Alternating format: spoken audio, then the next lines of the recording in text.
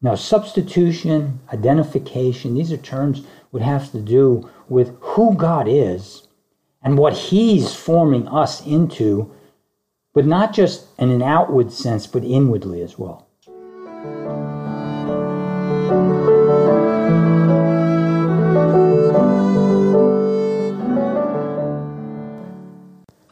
Hello and welcome to the podcast That They Might Know.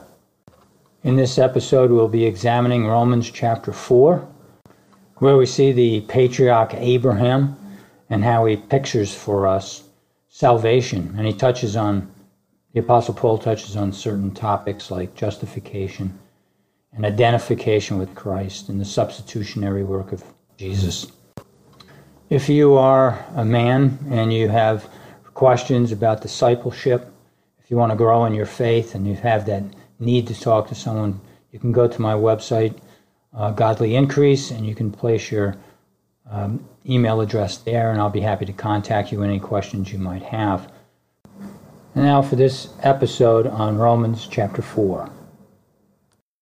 Dear Heavenly Father, I give this time to you, a time to reflect on your word, a time to share your word, a time for all my listeners to consider the things that are written in the only book that matters that was ever written, the book whose writer and author is God.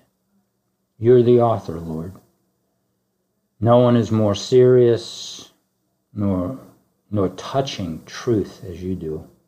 You're the source of truth, as you are the source of life. I pray, Lord, that we would be serious about the things that come from you because they matter. They're the only things that matter. Men can fool us, we can deceive ourselves, but there is a God who is righteous above everything that we could ever imagine. About any good that we could ever conceive of, you are eternally good. You are the source of good. And so we pray that you would open our hearts consider these things with fear and with trembling, knowing that you are a God of love and grace and mercy and forgiveness beyond all ability to conceive. You made us to be conceptual, but Lord, comprehending you is beyond our ability. You know that. Make us to know that, and therefore to come to you with a solemnness that will last in the days to come. We ask these things in Jesus' name. Amen.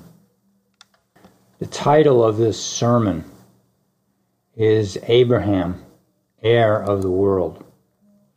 We're going to be reading from Romans chapter 4, if you have your Bible. If you're listening in the car, obviously you won't be able to read, but otherwise, if you want to follow along, I'm going to start in chapters 4 and verse 9. Is this blessing then on the circumcised or on the uncircumcised also? For we say faith was credited to Abraham as righteousness. How then was it credited? While he was circumcised or uncircumcised? Not while circumcised, but while uncircumcised. And he received the sign of circumcision, a seal of the righteousness of the faith which he had while uncircumcised, so that he might be the father of all who believe without being circumcised, that righteousness might be credited to them. And the father of circumcision to those who not only are of the circumcision, but who also follow in the steps of the faith of our father Abraham, which he had while uncircumcised. For the promise to Abraham or to his descendants that he would be heir of the world was not through the law, but through the righteousness of faith. For if those who are of the law are heirs, faith is made void and the promise is nullified. For the law brings about wrath, but where there is no law, there is no violation. For this reason it is by faith, in order that it may be in accordance with grace, so that the promise will be guaranteed to all the descendants, not only to those who are of the law, but also to those who are of the faith of Abraham, who is the father of all. As it is written, a father of many nations have I made you, in the presence of him whom he believed, even God, who gives life to the dead and calls into being that which does not exist. In hope against hope he believed, so that he might become a father of many nations according to that which had been spoken. So shall your descendants be. Without becoming weak in faith, he contemplated his own body, now as good as dead, since he was about 100 years old, and the deadness of Sarah's womb. Yet, with respect to the promise of God, he did not waver in unbelief, but grew strong in faith, giving glory to God. And being fully assured that what God had promised, he was also able to perform. Therefore, it was also credited to him as righteousness. Now, not for his sake only was it written that it was credited to him, but for our sake also, to whom it will be credited as those who believe in him who raised Jesus our Lord from the dead. He who was delivered over because of our transgressions and was raised because of our justification. And so the main point of this passage isn't exactly Abraham, heir of the world, but all the meaning, the principles, the teachings of the gospel behind that concept. I'm just coming from that perspective because there's a reason it'll come out in the course of this message. But the first question I want to answer is, how is Abraham the father of those who believe and the heir of the world? Now, there's many ways that we can look at this, many ways that we can look through this to see what this answer is. But I want to focus on verse 11. Well, even in 10, he says, now, how then was it credited? While he was circumcised or uncircumcised? Not while circumcised, but while uncircumcised. So what we need to do is look at Genesis. Just think through Genesis with me for a minute. In Genesis 15, God gives Abraham this promise of being an heir, of having people come from him that will be multitudes of people, but primarily they will be, not primarily, they will be God's people. And in this, he's getting the people who will live on earth and who will reign with Christ for eternity. And this is no little problem. This is no little matter. This is huge. It's huge. He begets a son in Genesis 16, which was not the son of the promise, but one who actually came out of his own unbelief. In 17, he's circumcised. So that's where this whole idea of circumcised before circumcised, while, no. You see, he get the promises, he becomes righteous, he has righteousness credited on his account.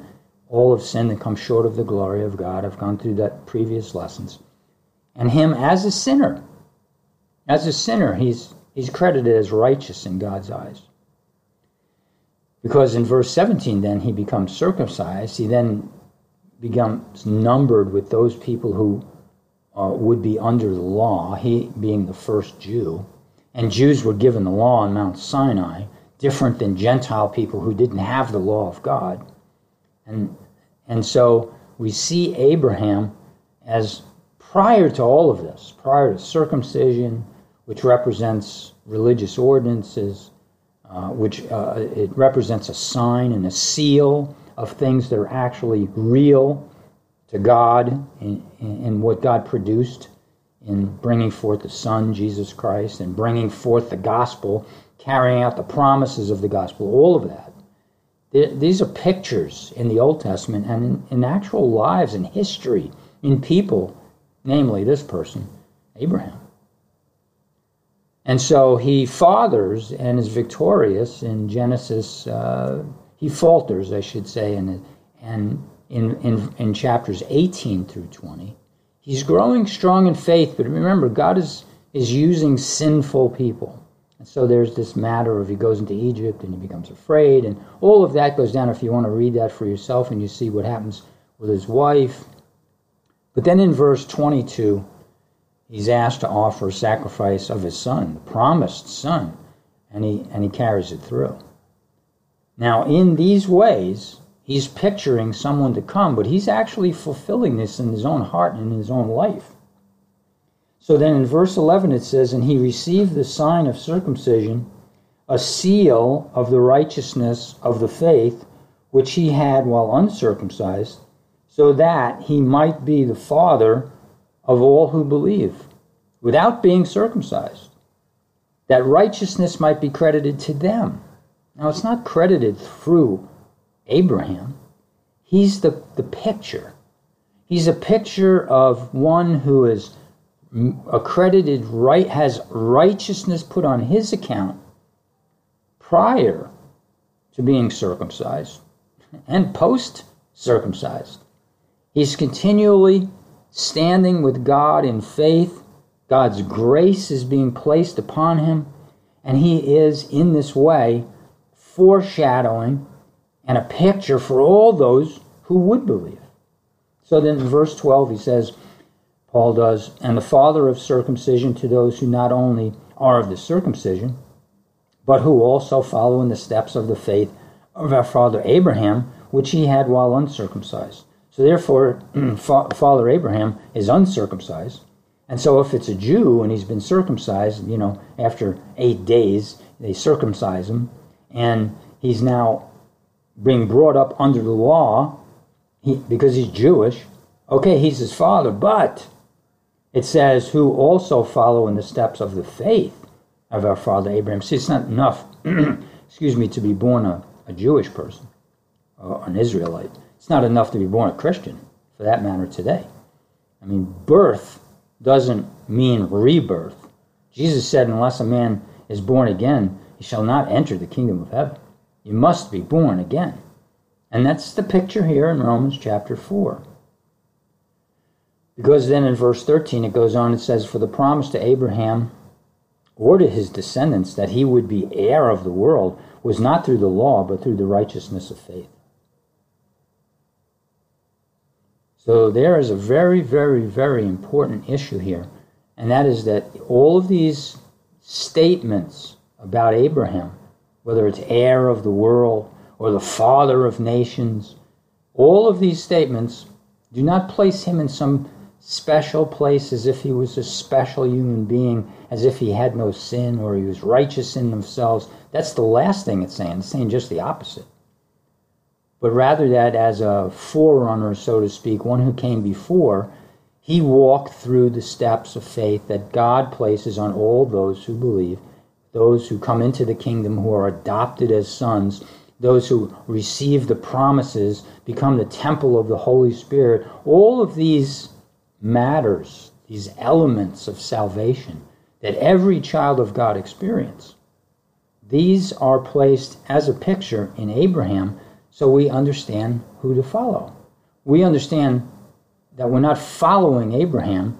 We understand that we're walking in his steps as he came first, and first, not biblically first. He wasn't the first person to be saved biblically, but he is the person that God is picturing in the scripture that is clearly, in many ways, an object lesson of what saving faith looks like none before. Not because they didn't walk the same walk, but because in the course of their life, God writing it, God revealing it, and that's the key here. It's revelatory. It's a revelation of God through this particular man, Abraham, to show all who would believe afterward what that faith will look like. Now, there are many other people, but Abraham is used in a special way, particularly in the offering of his son. Now, Abraham was the first, therefore, the father of all Israel, which represents a people chosen by God. As a nation, it is the people of God. But the true Jew is the person who has the faith of the first Israelite, Father Abraham. Abraham disproves that religious works save a person. Get this. He disproves that religious works save a person. Verse 11. He received the sign of circumcision, a seal of the righteousness of the faith which he had while uncircumcised. What's that mean? A circumcision for the Jewish people prior to Christianity and baptism. This was a sign to the world. Who are you? A Jew. When Joseph appeared before his brothers, he said, "Here, come close." They wanted to know if it was really him. I mean, they couldn't. He blew their minds when he's in Egypt and he's like second in command, and he dresses and looks like an Egyptian. And this is our brother. What is this? And he tells them, "Come close." And he shows them he was circumcised. I mean, that's no one was circumcised except Jews. And so here he is. Yeah, I'm the brother. And that's the picture is circumcision was made known, that this ordinance that took place 8 days after a child was born, that this person was part of the Jewish people. It was an ordinance. Baptism doesn't save. Circumcision doesn't save. Going through all of these motions that they have in the Holy Roman Catholic Church, and the beads and the prayers and the Our Fathers and the Hail Marys and the saints and an endless array, not just in Roman Catholicism, but in all religions, that all of these ordinances are going to say, if you just do these things, well, that doesn't change a person's heart. It doesn't deliver you from being a sinner and in the hands of God. It's something that is far more deadly and deep than keeping some ordinance to be delivered from sin. Past week or two, I have listened to Sinners in the Hands of an Angry God. It was written by, and it was preached by Jonathan Edwards, Enfield, Connecticut, 1741. And it had an impact on the colonies back then that was profound. It was God-given, God-anointed. And it depicted what would go on in the colonies for the next 30 years of godly men preaching the righteousness of God, and not just the love of God that we're so familiar with for the past 100 years, since this emphasis on God's love, leaving behind all idea of that God is righteous and he punishes sin. No, these were days of revival, real revival, not fake revival, not tent meetings and emotional outbursts. This was real men getting knocked down and knocked out with the reality of their sinfulness, because that's what real revival is. If you ever listen to some Sunday morning preacher, or you listen to somebody and they're just going so emotional and they never really disclosing, proclaiming, defining, explaining the depths of what sin is, then that's not someone who's preaching the full gospel, and the part of the gospel it is actually necessary, because the love of God means nothing apart from the cross. It's depicted most clearly at the cross, and at the cross Christ was hanging there in order to pay for the price of man's rebellion and pride. And all the sins that flow from rebellion and pride, this is where the devil fell, being filled with the knowledge of his own greatness, the greatest of all the angels. I'm it. God poured everything into me, and now I am God. It's that kind of pride that takes matters in our own hands and does what we will, no matter what God says. We go all the way to saying that we don't acknowledge God. We make up gods in our own image. All of this pride that just feeds rebellion that says, I don't care what God says, I don't care that God is, I don't care the warning he makes throughout the scriptures, I don't care about any of this. What I care about is what I want. Now we can talk about sin and in many, many ways that it works itself out, but this is the core of what sin is. And if that's alive in a person's heart, if it hasn't been dealt with at the cross, and if God hasn't poured out his grace on a person so that they are able to exercise faith by being born again, and the exercise of faith is the working out of what is done at the cross. And so the cross, a person is put to death. He sees sin for what it is. He acknowledges he's worthless, and worse than that, he's wretched before God and deserving eternal punishment. At that point, a person is born again, he then begins to work out the faith. He's not working out the faith to save himself any longer. He's working out his faith out of appreciation for what Christ did when he died on the cross. Those are two completely ways of looking at the gospel. One is the gospel, one is a false gospel. So in verse 11b of chapter 4 of Romans, it says, so that he might be the father of all who believe without being circumcised. Now, I know people twist things all the time. I can just hear voices in my ear of people I've talked to over decades and who twist these things to mean something other than what they say. This is what it says. He believed the sign of circumcision, a seal of the righteousness of the faith which he had while uncircumcised. He believed prior to being circumcised, so that he might be the father of all who believe without being circumcised. So if you're a Jew and you're circumcised, if you're not a Jew and you're not circumcised, in times past, that uncircumcision didn't matter because you had the faith of your father Abraham. Verse 12, the father of circumcision to those who not only are of the circumcision, but who also follow in the steps of the faith of our father Abraham, which he had while uncircumcised. It is most important to understand exactly what it is that God is saying through Israel. Verses 13 through 15. For the promise to Abraham, or to his descendants, that he would be the heir of the world, was not through the law, but through the righteousness of faith. Don't miss that. Stop. Think. The promise, you're going to be the father of many nations.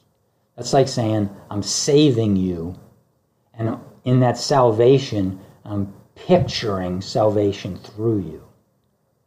For the promise to Abraham or to his descendants that he would be the heir of the world, not just a Jew, was not through the law, but through the righteousness of faith. Not the keeping of the law, which only a born-again person from his heart, recognizing the sin that was put to death on the cross and the resurrected life that's made available through the resurrected Christ, that is through the righteousness of faith. Verse 14, for if those who are of the law are heirs, then faith is made void and the promise is nullified. If those who are of the law are heirs, for the law brings about wrath. That's the purpose of the law, and he's going to go on to show this more in chapters 6 and 7. What does the law do? The law brings about the revelation of God's will, which we cannot keep. And so, therefore, it shows how angry God gets with rebellious sinners. And that's all through the scriptures as well. Just read the prophets, read Jeremiah. You will twist your head around to understand when you start to understand just how God feels about sin. I mean, he squashes sin like we might squash a bug. I mean, he hates it to the point that it's going to splatter blood all over his robes. I mean, it's horrible. We live in it so much so we don't like to look at it. We don't like to accept it. As a matter of fact, we would prefer to hurt people to talk about it. But the truth is the truth. You want to accept the truth or you want to live in a lie now, and then one day when it's revealed to everyone, when all the dead are raised, whether they've gone to be with Christ or they've spent this time in hell, all will be raised and stand before God in judgment, and then everything will be revealed. In that day and in that hour, men will understand fully just exactly how God feels about sin and about how he feels about his Son and all those who he chose to redeem through his Son. No man can keep the law. Anyone who becomes acquainted with the law of God becomes more fully acquainted with the evil of his own heart. His rebellion becomes the source of a hard heart. Furthermore, the work of God is guaranteed. The Lord, our righteousness, is the only source of righteousness. Jehovah Tzidkenu is a name of God, and it means the Lord, that is the I am that I am, our righteousness. Righteousness comes from God. Jeremiah 23:6, in his days Judah will be saved, and Israel will live securely, and this is his name by which he will be called, Jehovah Tzidkenu. If you prefer Yahweh, Tzidkenu, the Lord, our righteousness. Our righteousness. We are made right. Why? Because Christ is righteousness. And here's one of those doctrines which we need to spend some time thinking about, and that is identification. Those who are identified with Christ in his death are resurrected in his life. There's a substitute that was made on the cross. Christ became sin for us. He who knew no sin became sin for us that we may be made the righteousness of God in him. That identification is on the books. It's an accounting term. And so there's a transaction that takes place. But I have to tell you, and you may be a long-term pastor and you may be taught certain things in school or in church, in Sunday school, wherever that might be. And you may be of a mind that identification, that substitution is just on the books. That is not the case. That's not true. That substitution becomes an actuality as well. And what I mean by that is the identification is such that the very life of Christ is imparted through the work of the Holy Spirit. This transformation that takes place, which is the purpose of it all, Romans 8, when we get there, all things work together for the good of those who love him or called according to his purpose. What's the purpose? That we might be conformed to the image of Christ. If you think of us as like a pipe through which the water of life of God flows through us, the life of God that flows through us is transforming. And what it does is it's transforming us into the image of Christ. How else could that be done? I mean, it's not like we copy something and it's coming from us. We saw a painting and now we sit down and we paint. And no, it's not like that at all, really. Now, substitution, identification, these are terms would have to do with who God is and what he's forming us into, but not just in an outward sense, but inwardly as well. We're becoming one. Not that we become God, but that we have his life imparted in such a way. We think like him. We act like him. We think all of it becomes part of who we are in an intimacy, in a closeness that is really kind of hard to explain, but it's pictured in marriage. I mean, the two shall be one. I mean, they shall be joined together. That's kind of glued together. They lose each other in one another. That's the picture of marriage. And it's pictured there for this very reason, that the ultimate plan is for people to become like God through his working within them.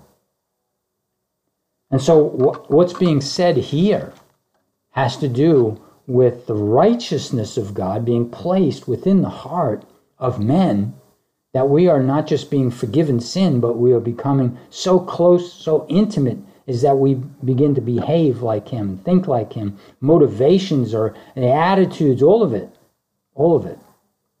Now this is different than a man making his own way to heaven through his own righteousness. I mean, until a person comes to an end of himself and realizes that apart from God and apart from Christ, not just intellectually, no, all the way to the depths of the heart, until that takes place, the person is going to hell and is going to suffer an eternity of having rejected Christ and God and not acknowledging even his existence, that there's a separation, an alienation, there's enemies here. God hating the pride and the rebellion of a sinful man on the one hand, and man hating to be dominated out of pride and rebellion on his end. That's what we have, those two factions. But that's brought together in the gospel by those who believe. By those who believe. We work out our own salvation. That's a scripture. We do that out of appreciation. We do that out of love for God, for what he did for us when he saved us. That's saving faith. The only thing a man can guarantee by his imagined goodness is the damnation of his soul to hell for all eternity. That's all that a man can guarantee. That's all he can accomplish. Verse 16 says, "For this reason, it is by faith, in order that it may be in accordance with grace, so that the promise will be guaranteed to all the descendants. For this reason, it is by faith, in order that it may be accordance with grace, so that the promise will be guaranteed to all the descendants, not only to those who are of the law, but also those who are of the faith of Abraham." Get this, understand this. This is a guarantee. Where's the guarantee come from? Well, if you think that you can guarantee your own salvation, if you think you can work out your own salvation, if you think as a sinner before a holy God, you can do anything that is pleasing to him, even if you so-called believe in your head the gospel facts are true. Oh yeah, Jesus went to the cross, he died for me, blah, blah, blah, blah, blah, and now I'm going to work out my salvation as if I'm going to work my way to heaven. If you think that's what the gospel is saying, you better read the Bible again. You better read it a whole lot more closely, because that's not what it's saying. Verse 15, "For the law brings about wrath, but where there is no law, there is no violation." When the law sinks into a man's head, when it starts to go down into his heart, he starts to grasp the whole concept that he is wretched before God and worthy of eternal damnation. Until that point comes in, there is no receiving the gospel. There is no applying faith to what God says, because, see, it's being rejected. If you think you can work out your salvation, you're rejecting the gospel. For this reason, it is by faith, in order that it may be in accordance with grace. Grace is giving you something you don't deserve. It's placing salvation upon Abraham while uncircumcised, prior to the law that was given to Moses, prior to all of that, prior to the ordinances, prior to the sacrifices of the lamb, prior to all of that. Why? To make this point. We're going to use Abraham, God says. Why? Because he was prior to all of that. But he was saved, and he's the father of all who were saved. Wow. I mean, do you get it? Do you get it? So that the promise will be guaranteed to all the descendants, not only to those who are of the law, but also to those who are of the faith of Abraham. Now, there is something here that I want to spend before I close up this lesson, which I find to be very, very important indeed. And what it is that I'm about to share is going to lead into chapter 5. It's going to lead into chapter 5, and that's going to be really running the course of chapter 5, and I want us to start to get it here, because this is where Paul first starts to talk about. And that is the oneness of the human race. We are a race. You know, before you get to race, people misuse and don't even understand the race. There are two races biblically. This isn't me. There's two races in the Bible. One is the race of Adam, and the other is the race of Christ. Only those two. There are different families within the race, but there is only the one race, the race of Adam. All men are descendants from Adam. If we're going to believe what the Bible says, that God created the world in 6 days, and that on each day it had his own thing that God did, And then at the end of the 6 days, on the sixth day, he creates man. He creates man in his image, and he creates Adam, and then from Adam he takes Eve, and from an Adam and Eve came the whole entire race. That may seem incredible to some people. Those same people might believe that everything came from nothing. That doesn't seem incredible, right? That something should come from nothing, even though that goes against all reason. But that being the case, the Bible teaches something which is very reasonable, and that there was an eternal being, and that eternal being decided to create. And he's omnipotent. I still can't explain how something comes from nothing, but we understand at least someone was in control of it. And that's where faith begins. It begins in a God you don't understand, you can't comprehend. You can understand that God is 3 in 1. He's 3 persons in one God, but you can't comprehend it. I mean, it doesn't really make sense. Who would want a God that you can make sense of? That would mean that we were making him. And that's what idolatry is all about. The first and worst commandment. No idols before God. And God is incomprehensible. But it makes sense. It makes sense that there was a God before creation. Now here, this should make sense too. The human race is one. Why should that make sense? Well, just look at everybody. It doesn't matter where you go in the world. Everybody's got 2 eyes and 2 ears and a nose and a mouth. Look the same, may be slightly different. I mean, a father is different from a son in some ways. I mean, everybody's different. Certain characteristics are much closer, and genetics explains all of that, even if you want to be scientific about it. But the fact is, a human being is a human being. We don't look like turtles. We don't look like horses. It's a whole different, some people use the word species, the Bible uses the word kind, a kind of living thing. And though there are different families within that one human race, it's all one human race. Now, when Christ comes along and a person is born again, where you can't see it except through fruit, people become constitutionally different. They're changed. They're changed into a person who has the characteristics of God. Love is different. Motives are different. Attitudes, not to perfection. So you look at any Christian, you go, oh, it's just a sinner. Well, yeah, he is a sinner. But if you could see a righteous person, a saved person, a Christian or a true Jew person, then you would see someone with a different heart. You would see someone who actually was made able to love God in the right way. Seeing Christ on the cross, seeing what God did. That's a different race. In Romans chapter 4, it says, as it is written, verse 17, a father of many nations have I made you. Now, Abraham is not just made the father of the Jew, and this is all clear through Romans 4, just spend time there, but the uncircumcised, the circumcised, he's the father of. He's father of Jew and Gentile. He's father of all those who have the same type of faith that he has, that takes God's word exactly for what it says and doesn't twist it and turn it into something else, doesn't pervert the gospel, for which there's, in Galatians chapter 1, a horrible warning. So if anyone is listening to this, and if you've been twisted in your mind because of some type of religious belief system that does not believe the true gospel, please consider your ways, because the warning there is that you would be incapable of being redeemed. I'm telling you, that is not something that you want to be part of who you are or part of the way God looks at you. You do not want to be a false prophet. You want to be someone who acknowledges the word for what it says, not what you want it to say. So there is this new people. There is this new people for which God says, and I quote, verse 17 again, as it is written, a father of many nations have I made you, in the presence of him whom he believed, even God, who gives life to the dead and calls into being that which does not exist.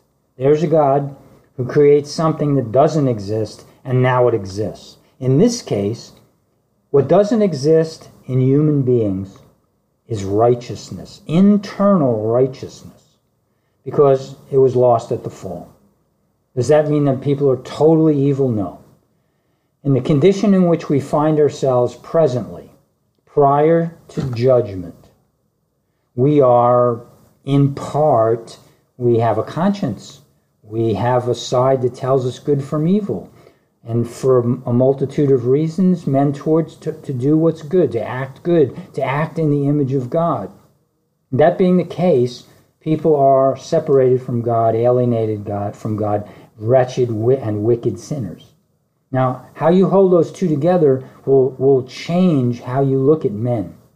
But if you would look at it correctly, you would look at men as the way God sees it. He would see it as one who God gives life to the dead and calls into being that which does not exist. What does not exist is a righteous man on earth. For all have sinned and come short of the glory of God. There is none good, no, not one. We read that in Romans chapter 3. So what's that mean? So that means where it counts before Almighty God, no matter how partially good we might be, that we have some goodness attached to us, that we're clinging to the remnant of what we were before the fall. No matter how that exists before God at the judgment, that's not going to matter. Because men in their fallen condition are worthy of hell. And it's written all through the scriptures and all through the New Testament where Jesus talks about hell, that's the place that men will go. Now, having said that, it's very important to understand that God is doing something whereby he creates something new. He brings to life the dead. And he calls into existence something that hasn't existed before. This makes Abraham the father of a people that did not exist. This makes father a universal father, Abraham a universal father, in the sense, again, as a picture of those who are living by faith. So as there's the race in Adam, there's the race in Christ. And Paul is starting to bring us towards this point, which he's going to magnify, and he's going to start to really examine in chapter 5, which we'll be talking about in a future lesson. But this is a very important concept. The concept is not only about unity, it's about identity. There's unity, there's union in the human race. It might be in wickedness. It might be in deception and lies and deceit and lust and anger and malice and murder and all of those things that are associated with sin, whether it's just in the mind and in the heart or it's actually lived out in our life experience, all of that before God is unacceptable and it demands justice.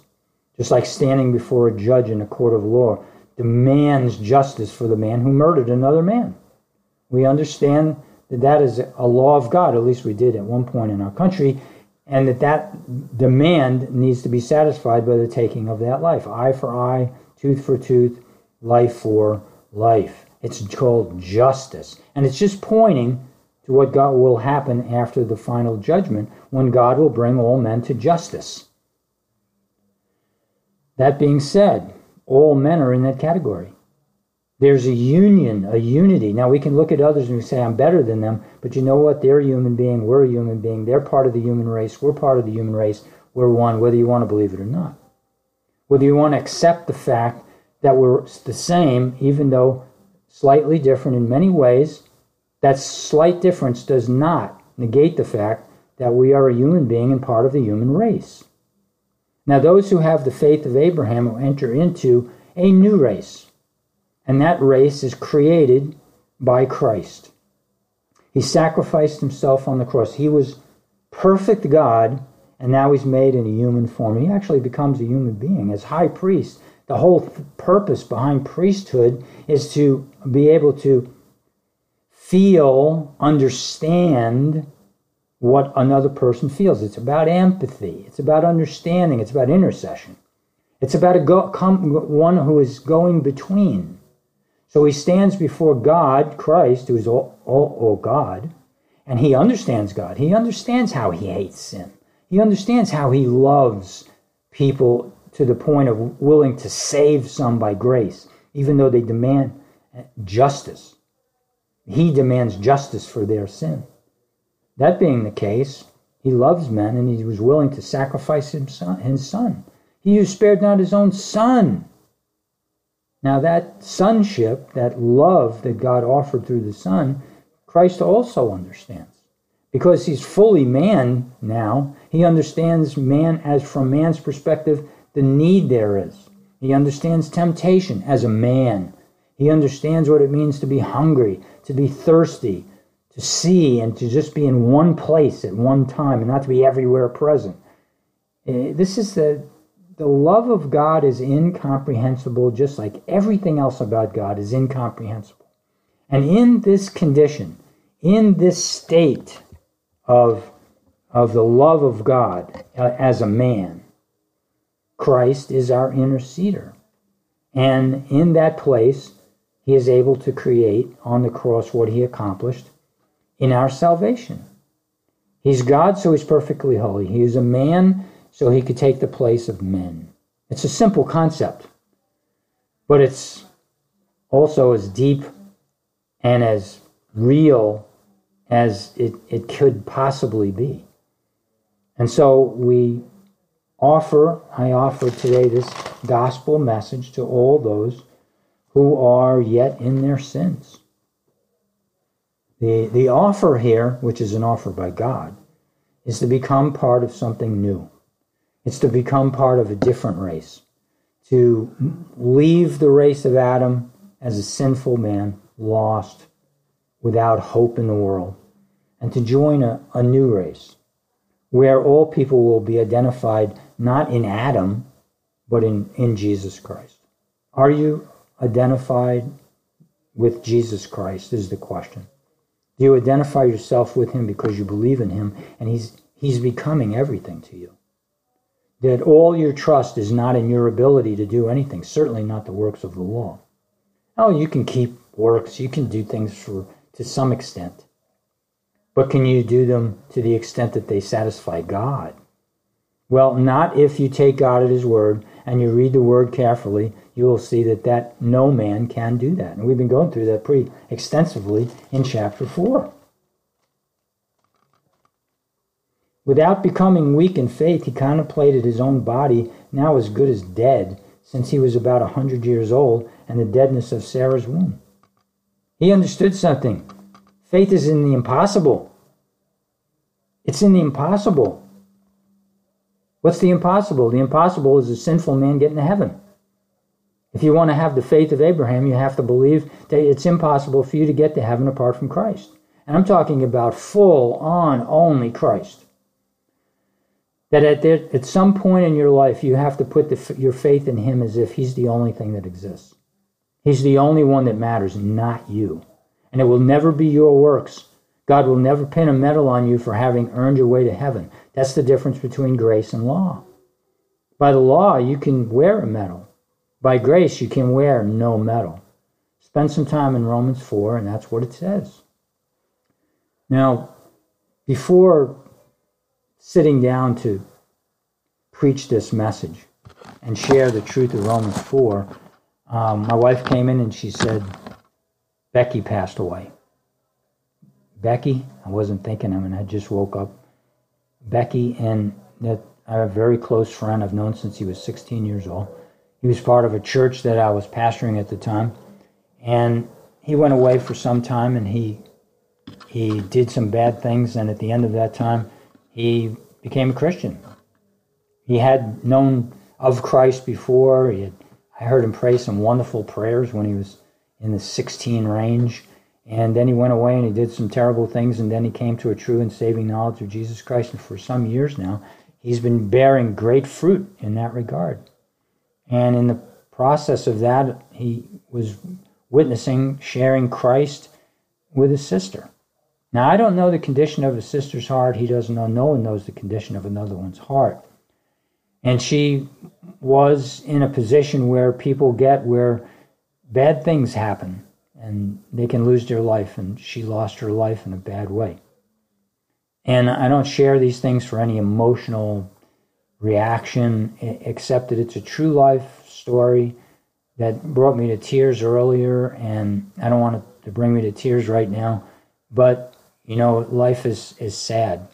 And the saddest part of this is that James and I and his family, no one knows the condition of her heart, and won't know until Judgment Day, or we go to be with him now.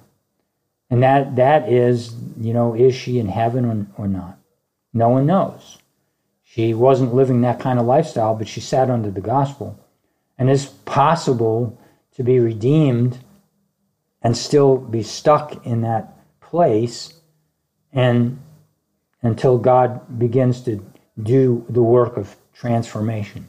We're all at work, and we don't know where we are in that work, and no one knows where she's at, and it's a hard thing. It's a hard place to be in as a Christian person who really understands and accepts the concept of eternity. One place very, very good, one place very, very bad. And so if you're a Christian and you're listening to this, I would ask you to bow your head and pray for Becky and her family. The family would be comforted, and that Becky would have become a Christian before losing her life in an extraordinarily bad way. And I pray for the family that they would be comforted in a very sorrowful time. But it brings the reality of heaven and hell. It brings the reality of death. We all die. We want to stuff it away and think like it's never going to happen. It's going to happen. Unless Jesus comes back first and we are raptured away from this earth, which is the doctrine of the Bible. Unless that day comes first, we will pass certainly through the valley of the shadow of death. And we will open our eyes in a gloriously great place, or a place inconceivably horrible. With that being said, I pray for you that you would come to that saving knowledge.